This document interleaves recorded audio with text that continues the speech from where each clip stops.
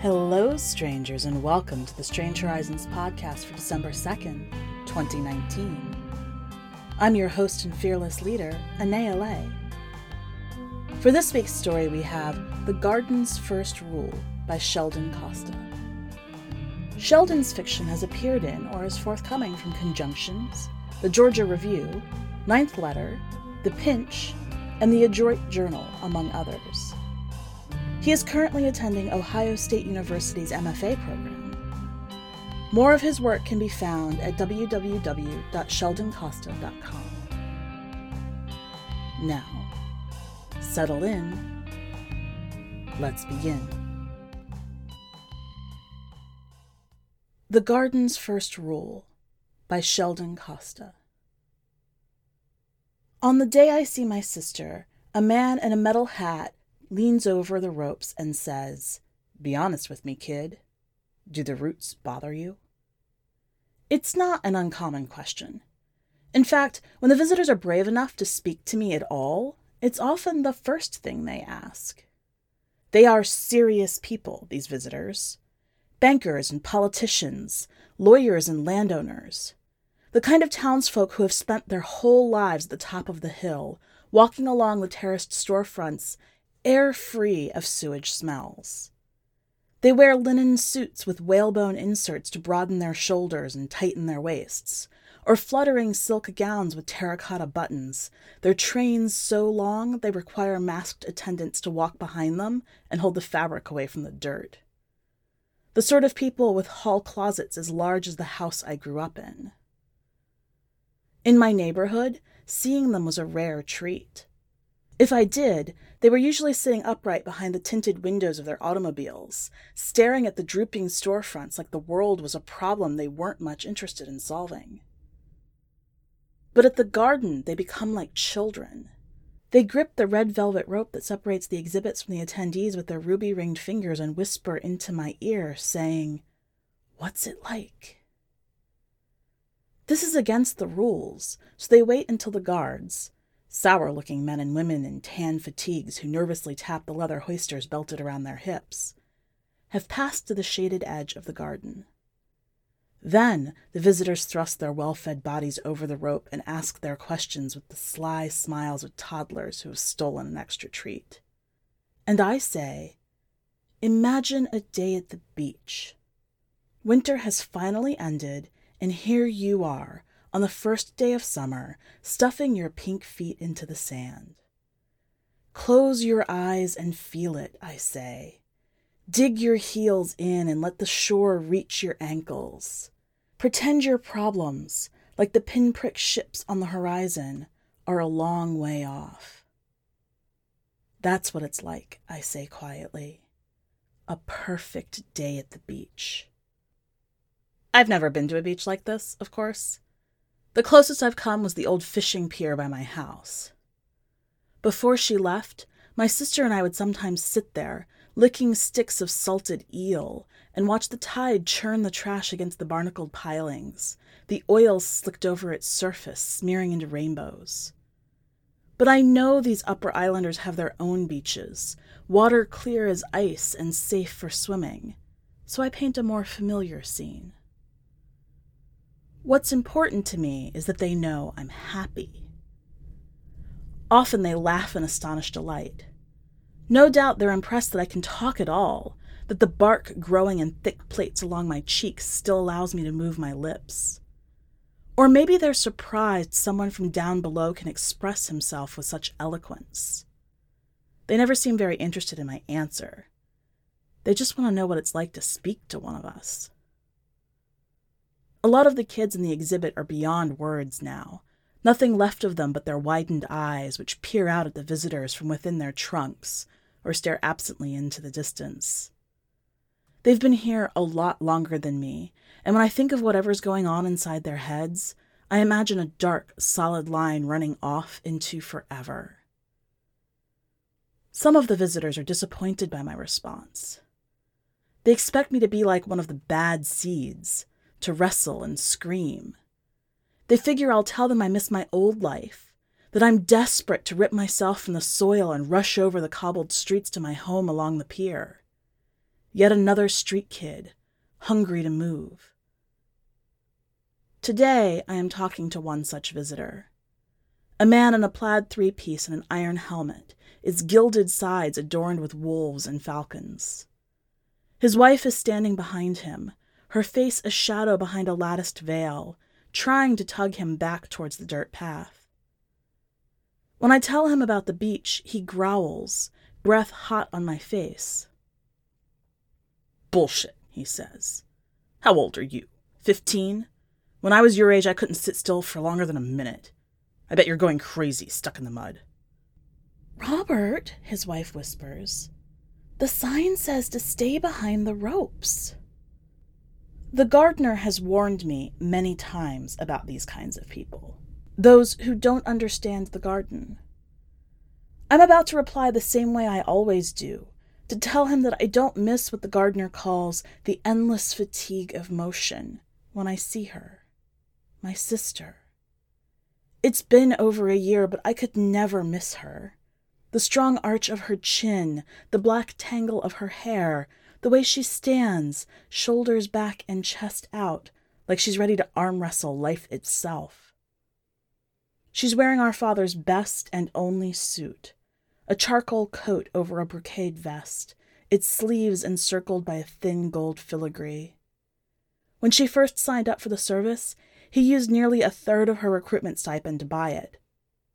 People didn't want to buy fabric, he said, from a man in rags. I'd stood beside him when he lifted it delicately from the cream-colored cardboard box. He let me rub the soft material between my fingers and fiddle with the silver buttons. I never got to touch the clothes our material were used to make, and holding it felt somehow transgressive, sacred even. It didn't end up helping the business much, but he looked happier when he wore it, standing behind the counter delicately plucking lint from his sleeves. It was more evidence to me of how much a good outfit could change a thing, make even the ugliest lives somehow dignified. Beneath the clothes, my father remained who he always was, angry, bitter, loud. But if you saw him from the street, you'd never know it. The suit looks out of place here, though. It's shabby and old-fashioned compared to the other visitors' outfits. But my sister doesn't notice. She peers around the garden confidently, jaws clenched. She's looking for something. Looking, I realize, for me. I don't have time to think. Don't have time to remember the garden's most important rule. You must never shout, never disturb the visitors. I open my mouth, lips straining against the bark to call for her. Ava! It's a stupid thing to do. Ava hears me, but so does a guard. He marches down the path, glaring at the man who's leaned over to speak to me. Confused by my sudden outburst, the man allows himself to be pulled back onto the path by his wife. He scowls at the guard and then at me. "The boy is speaking gibberish," he says. When I look for my sister again, she's staring at me with an expression so fierce, I nearly expect her to start sprinting toward me over the flower beds. She's no fool, though. She sees the guard. She raises her hand in a tiny salute only I can see, and then she is gone. That night, when she's making her rounds, I tell the gardener about Ava. She steps over the velvet rope and comes to me in her blue overalls, a clay pot swinging in her gloved hand.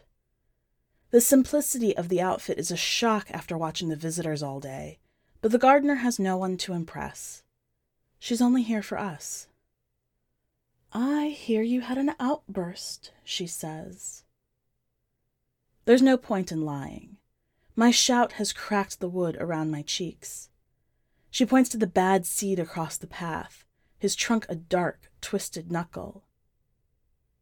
"Have you decided to take after your neighbor?" "I thought I saw my sister," I say. my face stinging with each word. "Your sister," she says, and though she is still smiling, I see the tick of frustration in her cheek. It's the same look she makes when she talks about visitors like the Metal Hat Man. Islanders who don't understand her work, who think the garden is no different than the traveling carnival that arrives each year to litter the streets with empty popcorn buckets. Those who love motion too much. "Why do you think she was here?" she asks. I like the gardener. She's been with me since my first night in the exhibit. Though she's never said so, I suspect she's one of the garden's founders, because she's the only one allowed to care for us. But I also know the guards are always on the lookout for family members foolish enough to try and take back the children they've sold. I can't tell her the truth, that Ava is searching for me. I say I was confused. It must have been someone who looked like her. I shouldn't have mentioned her at all. The gardener can tell by the way we strain against our harnesses, stretching our trunks until our seams begin to crack, when something is wrong. Tonight, I can feel the blood leaking from my neck and shoulders, places where I've made my discomfort clear. The gardener doesn't press me, though I know she should. Instead, she says, "Tell me about this sister of yours." So I do. While the gardener reaches into her satchel and finds her little bottles of fluids, while she mixes their contents together in a stone bowl and begins, delicately, to apply salve to my arms, my branches, I tell her about Ava. She's a soldier, I say, and the gardener hums because this is no surprise. Most people from my part of the city join the service. They board the metal boats that arrive each morning at the docks to carry them off to another country, a place we've been sending soldiers since before I was born. I used to sit with Ava on the pier and watch them return, hobbling onto shore with their crutches, some of them wearing so many bandages they looked like blood-speckled mummies. "It must be terrible," I'd said once, and Ava pinched my thigh. "That's the price you pay," she said. "Better than spending your whole life in the shop. Better than a beating from Mom and Dad." Ava never liked our city. She hated the stink of the pier and our slanted little house. She hated knowing there were people who lived further up the hill, who sent their servants down to buy fabric from us. People who passed their days sipping tea from fine china in high-waisted cotton trousers and frilled dresses. She was not like me, standing for hours by the gate to the city's upper streets, hoping to catch a glimpse of whatever odd garments the rich were wearing that week. She patrolled the neighborhood instead, looking for fights, collecting scars and bruises that she showed off like priceless works of art. "A brave girl," the gardener says, massaging my neck's stiff muscles. "After a year, the flesh is only beginning to bind together, and there is always the threat that a miscalculated gesture will tear apart the bark growing there." "She was," I say, and catch myself. "She is. She probably just got back from her second tour." I tell the gardener everything. How in my mind I called her Ava the Brave. How she was forever rushing to my defense. How she used to escort me to the port to collect the fabrics, and with her striding beside me, the fishermen's sons at the end of the block mostly left me alone. I have never been a strong boy. Easy prey. When I made the trip by myself, only if the shipment was a small one and my parents were too busy with the shop to go themselves, the boys pushed me to the ground and kicked my ribs, scattering the expensive textiles in the mud. But it was always Ava who found me, crying in the street. Ava who led me home. Ava who let our mother slap her while our father shouted about how much money we'd lost in soiled goods. It was harder after she left for her first tour. I started taking a longer route back from the port to avoid the boys. And though my father cuffed my ear for being late, it was better than losing teeth to the gutter. When she returned from the army a year later for a brief holiday, she went right back to protecting me. The war hadn't been kind. She'd lost 2 fingers on her left hand, the middle and the index, and she didn't talk when we walked anymore, didn't impersonate our father's endless monologues about fabric prices, or mimic our mother's high-pitched squeal when she found cockroaches in our mattresses. She kept her damaged hand in her pocket, the first time I'd ever seen her hide a scar. When I asked her what it was like, she shook her head. There was a jungle, she said. They gave us guns. There were people out there, hidden in the green, and we couldn't see them, but they could see us. That was all she would tell me. The gardener frowns. She places a finger on my lips, halting my speech. I am talking too much, too fast. The little green leaves that have begun in the past few weeks to sprout from my spread fingers are shaking from the force of my excitement. That's enough for today, she says. She sounds like a good woman, but too much stress hinders growth. Memory, as you know, is its own kind of movement. She slips a dark pill into my mouth. It tastes faintly of coffee and numbs the back of my tongue as I swallow. She gives me one each evening to help me sleep. The body grows restless at night since there is nothing to watch except the twinkling lights of the city far below and the moonlight rippling the sea's surface. Within seconds, my eyes begin to grow heavy. I've brought you something, the gardener says. She pours water from the clay pot over the dirt around my ankles. Can you feel it? She says. Is it good? I can feel the moisture arrive in a cool trickle down the length of my roots. Can taste it, not with my mouth, but with my whole body. It's a wonderful way to eat.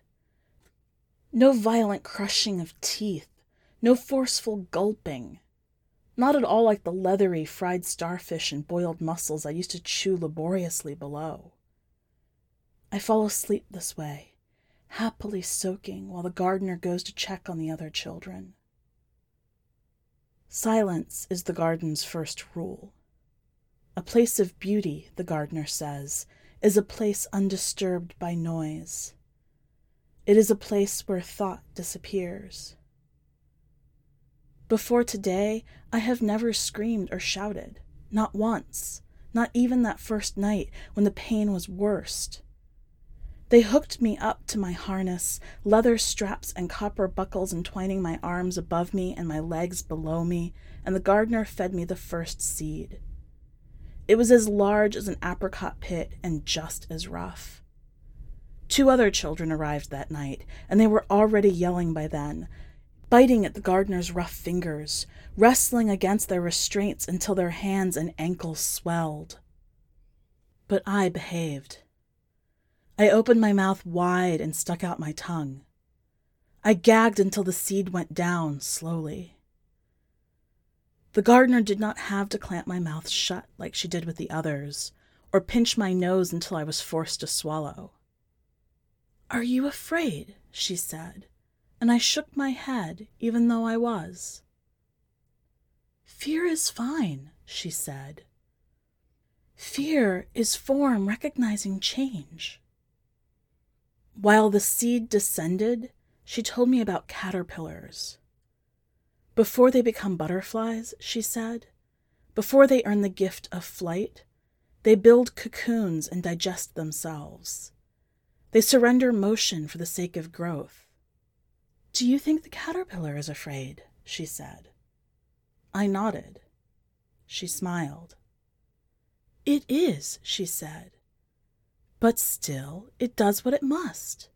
What its body knows is true." That was when I decided the gardener must have helped create the exhibit. How else could she speak of it so beautifully?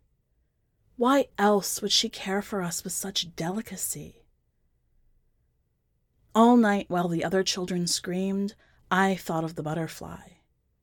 I prayed that the seed would take root, that I would get to stay in the garden with its flower beds and glass conservatories, its endless array of colors and smells. The other 2 children spent the night vomiting, their bodies rejecting the gift. They slouched into the dirt, fluid streaked over their naked chests. In the morning, their bodies would be buried below, and their families would be paid for their trouble, a pittance compared to what they might have received if their child had lived. But my seed settled. I felt it, the pain, all night as it cracked open inside me and grew. And never, not once, did I scream. While the others made themselves hoarse, I bit my tongue until it bled.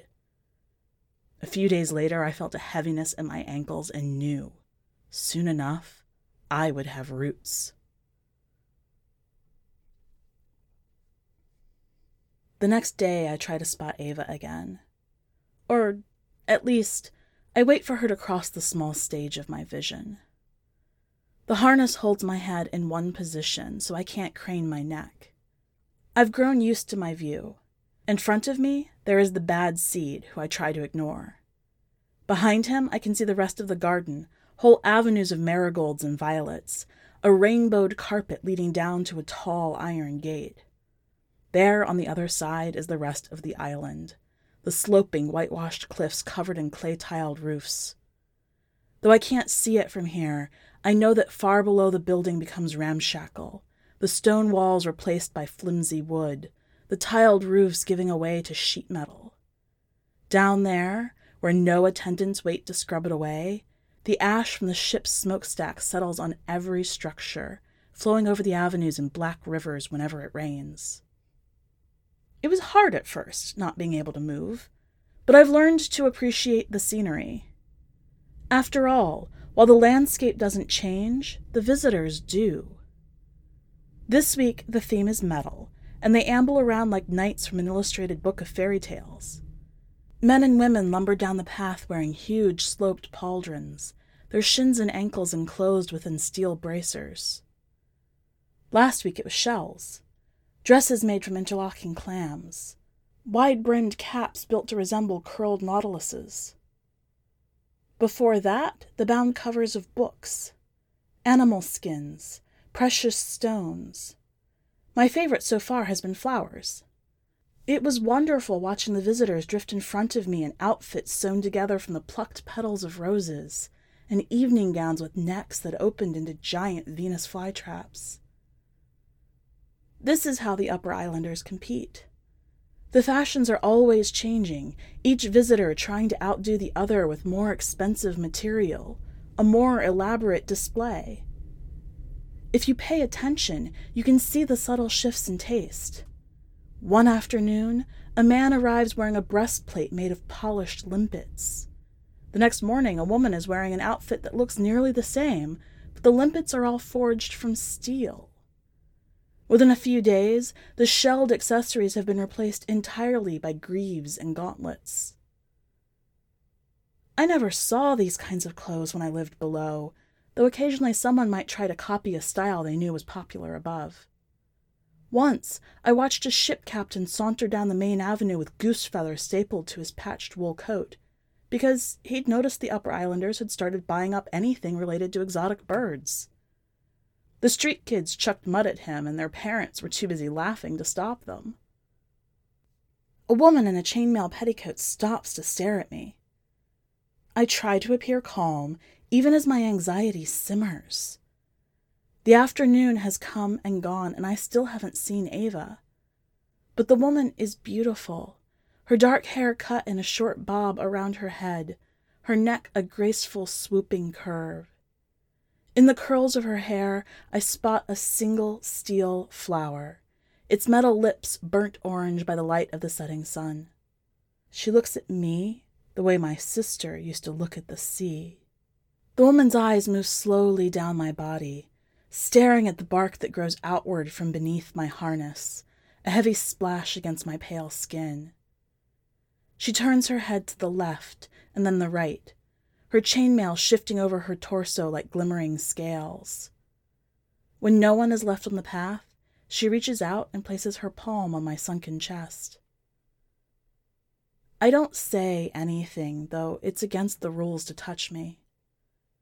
I let the woman run her fingers up to the wood just beneath my jaw, following it to my lips, where it forms a crooked border with my flesh. I wonder what it feels like for her, the way the hardness gives way to soft skin, the spot where it's difficult to tell where the plant part of me begins and the boy part ends. I wish that Ava could see this exchange. I wish she would step around the corner now and spot the woman caressing me like I'm a priceless jewel she's found on display in a museum. Something that even she, with all her money, can't purchase. No one ever looked at me this way back home. Down there, I was one more filthy boy among hundreds, my limbs too gangly and my teeth too crooked, my torso thin and concave, like something important had been scooped out of me. If Ava could see the wonder in this woman's eyes, I think she'd understand why I walked into our parents' room last year and told them to sell me to the garden. Things had gotten bad by then. My father had fallen behind on rent and my mother was pregnant. Their evening arguments, usually extinguished by morning, smoldered over into the day. Hopelessness circled our home like a vulture, hungry but patient. The garden paid well. Even if I didn't survive the first night, the money they received would be enough to keep the shop running for another year. And if I took root, they could expand the store, buy better material, build the sort of life that might once have seemed impossible. They'd never been prouder of me than when I said those words. My mother kissed my knuckles and my father held me tight. They thought I was making a great sacrifice for them, that I had gifted them a real future. They didn't understand that I wanted to go. Ava doesn't appear, though, and soon the woman pulls back her hand, cheeks flushing with embarrassment. She gives me one final smile and begins walking down the path again. Even after she leaves my field of vision, I can hear the chainmail jingling. That night when the gardener comes to me, she says, "We've sent someone to look for your sister." I picture Ava dragged into the street by the guards, her knees cracking against the cobblestone. My ears ring with the imagined sound of her cries as they bring their batons down on her skull. I can't help myself. I jerk my head in distress. The motion splits a fresh growth beneath my jaw. The gardener clicks her tongue and grabs my chin. "Do you see," she says, "the way that memories hurt us here?" She gestures behind her towards the bad seed. I look at his wood, so dark it appears burnt. His puny branches, bent over what's left of his head like the crusted bristles of an old broom. "Is that what you want?" the gardener says. "All your hard work rotten?" I know I'm not meant to reply. She steps back and begins searching through her satchel. "You know," she says, "I came from the lower districts too. My mother sold rice. Every day I helped her haul the sacks from the docks to our shop. I watched what it did to her, the way her body buckled beneath the strain of all that hauling. At night she could barely stand." She dips her pinky into a vial of blue fluid. It's cold and stings when she wipes it over my fresh wounds. "I remember what it's like below," she says. "The stink and the pain. There's no rest there. You move until you die. The garden is a chance to be at peace. You've done well here. Don't ruin things by thinking about the past." It's the most the gardener has ever told me about herself. But her words are disappointing.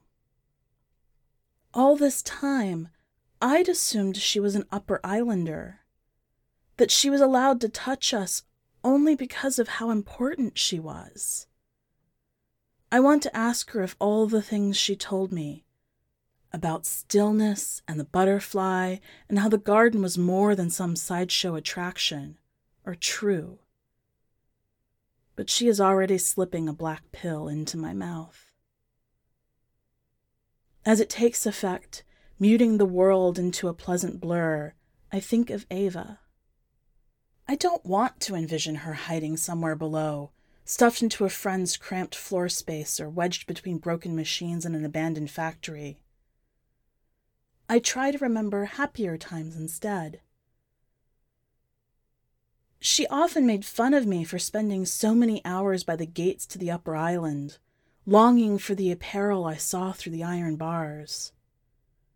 Still, she'd sometimes bring me notebooks and pencils she'd stolen, and she'd sit beside me as I sketched out my own version of the day's outfits, never commenting on my unsteady lines or the bulky proportions of my figures. She watched in silence, nodding her head with each addition, every bow added and every zipper removed, as though whatever choice I made on the page was exactly the one needed. I could never make these clothes myself, of course. My parents couldn't spare the fabric. But one night, Ava walked through the door with her arms full of satin. Though the material was muddy and frayed, she must have pulled it from a tailor's dumpster, it was more than enough for me. I spent the next hour draping and folding it around my sister, who stood patiently in the center of the room with her arms parallel to the floor. Afraid to make a mistake, I didn't cut the fabric, just fastened it together with pins until I'd assembled one of my designs, a long gown with a sloping shoulder and billowing skirt. I pinched the excess satin along the back of the dress so that, from the front, it appeared to fit Ava perfectly, an ensemble crafted only for her. She twirled under the single light bulb that hung from the cracked ceiling in the back room.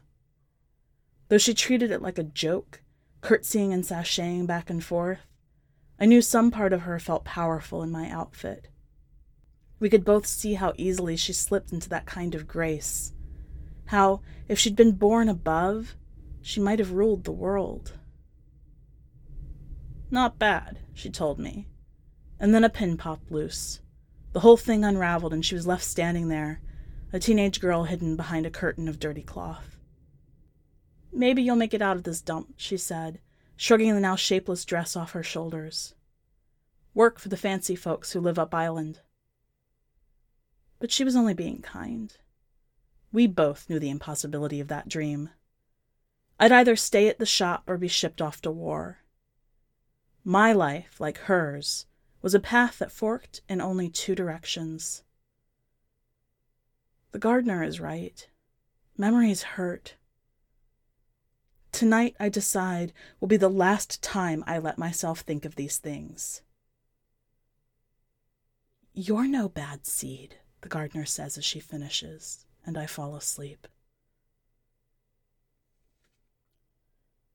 The bad seed used to be a boy. His name was Hugo, and by the time I arrived, there was little of him left. His bark had grown thick enough that he no longer needed the harness to remain upright. The gardener told me all about him.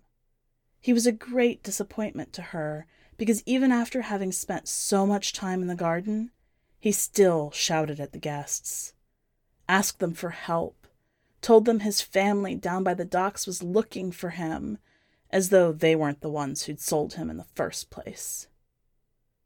The gardener was forced to feed him a steady diet of black pills. He slept for days. "It isn't good," the gardener said. "His leaves will lose luster." But Hugo's cries were a problem. He made the visitors uncomfortable. And if the visitors were uncomfortable, they wouldn't return. Hugo slept for a long time, until his bark grew over his mouth. Then there was no need for the black pellets, because he couldn't make a sound. He just searched the world with his eyes, pupils flickering endlessly between the visitors and the sky. Sometimes he tried to look at me, and I glanced quickly away. I couldn't stand the yearning I saw in him. But soon his vision slackened. He took on the tired appearance of those who'd been in the garden for years, a gaze turned inward. By then he was a gnarled thing, his trunk leaning under the weight of his sagging branches. The gardener was right. His leaves lacked the emerald sheen of the garden's other exhibits. His warped body became a warning. My own branches, I reminded myself, would spread wide, rich with blossoms, my trunk a sturdy knot. I spent my days watching the visitors pass by their lovely outfits and tried to ignore him. But after a few weeks, I looked across the path and noticed tight buds growing on his branches. I watched as, day after day, they slowly unfurled, revealing coiled white cores. One afternoon these cores burst, releasing white tufts of what looked like cotton and floated away in the breeze. Only 2 or 3 dozen took flight, but it was still incredible. Snow on a sunny afternoon, drifting above the garden and out over the rickety building far below. The visitors clapped their hands and pointed at the flurry. I knew then that the garden had more to offer me than I had first imagined. I'd come here to be beautiful, to be protected, but the bad seed showed me another way. If I followed the rules and let myself grow, I might be carried off the island entirely. I could become 100 twirling tufts soaring overhead. I looked at Hugo's eyes, and they looked back at mine. They seemed to vibrate in their sockets. Finally they closed and didn't open again. I try to put Ava out of my mind. For the next week I fall into my familiar rhythm, watching the Upper Islanders traipse by like a fleet of tin soldiers, all their metal parts glittering in the sun. I focus on losing myself in the throb of my roots and branches until the center of me, all those troubling organs and bones, feels like a slim thread between the warm earth below and the drifting clouds overhead. Then, as I'm settling back into my life, Ava returns. It is late on a Sunday and the crowds are beginning to thin. One moment I am staring out at the heaving sea, wondering how deep my roots will one day go, if I will tap into an underground lake, its water crisp and pure.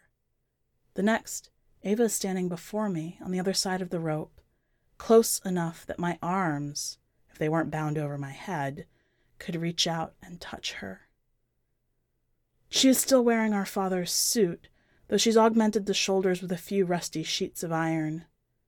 From a distance she might fool a guard, but up close it's clear she isn't from Up Island. I have no idea how she's gotten into the garden looking like this, until I see a twig stuck in her hair and realize she must have crawled under one of the fences. I've tried hard to stop thinking about her, but still I smile. I haven't moved my mouth in days, and already the motion feels alien. Ava doesn't smile back, though.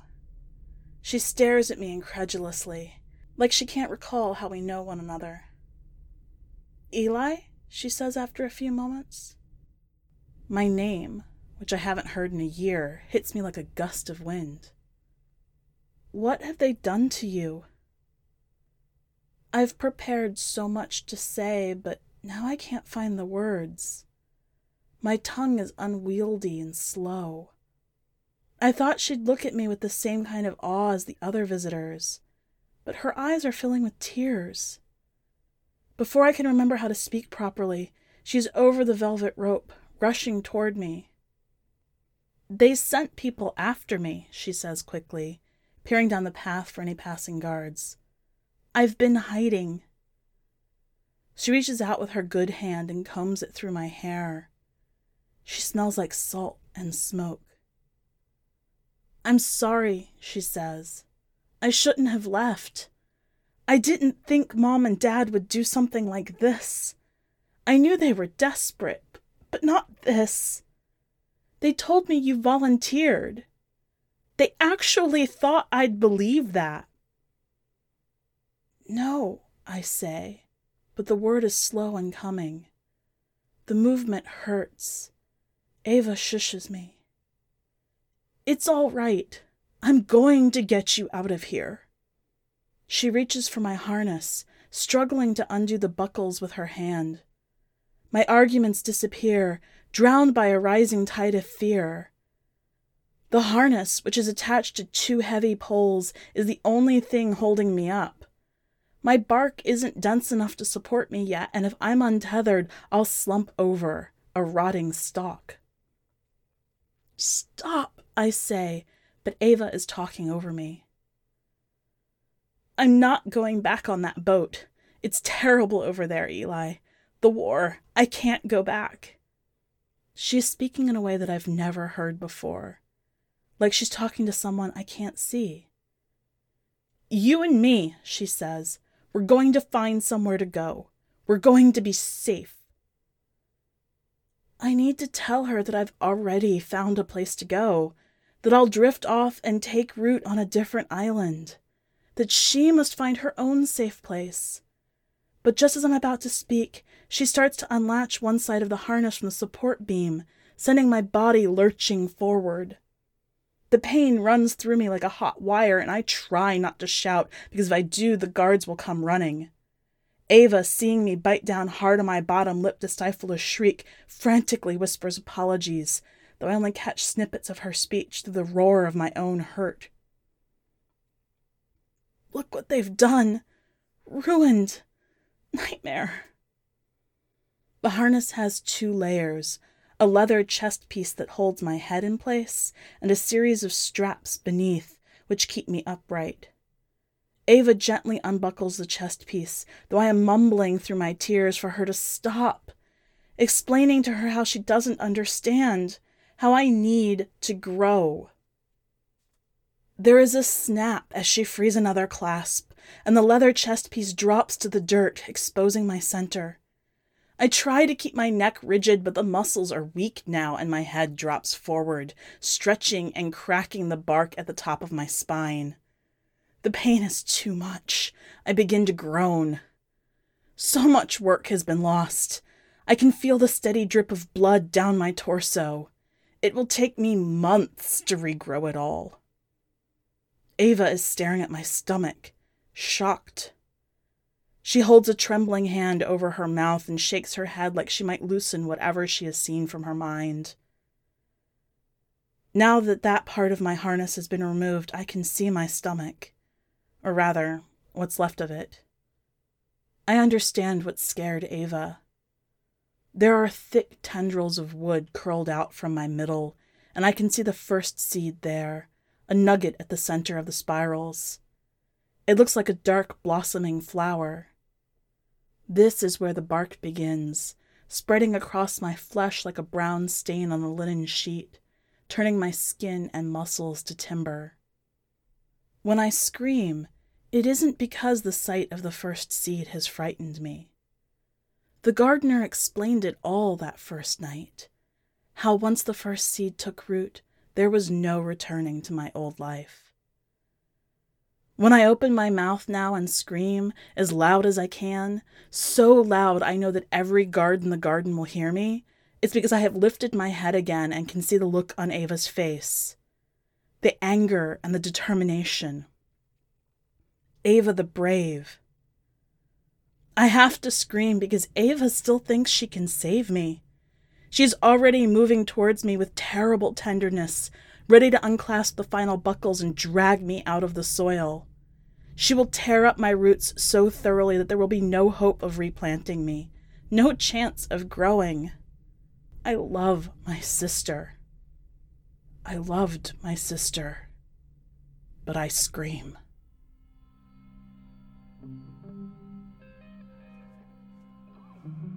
Welcome back. I feel for Ava so much in this. I am definitely the slightly irrational, overprotective big sister sometimes, and I don't think I've done anything equivalent to snatching my sister out of a garden, but I could totally see me doing that. This is so wrenching. The inability to communicate and the understanding how inevitable everything is, and the layers of understanding and disappointment. One of the things I think is actually most clever about this story is the way Eli builds a kind of personal headcanon about what the gardener's backstory is, and even when that headcanon is shattered, doesn't let that undermine his goals and his aspirations for staying in the garden. He's taken root enough that he doesn't need that story anymore. That's the moment where you really know Eli isn't leaving, even if Ava comes. And that makes the final scene where Ava's trying to rescue him so much more intense. This is really excellently done. What caught your attention about the story? Talk to me on Twitter, send me an email, let me know where it is that you're talking about short fiction. I want to play along. And while you're out on the web, make sure you check the rest of this week's content. The artwork on this piece is lovely, and the poem and articles for this week are going to be top-notch. One last note before you go. Strange Horizons is an entirely volunteer organization, supported by donations from our fans and community. If you'd like to support us, check out the donate link on our website. That's all for this week. Until next time, stay strange.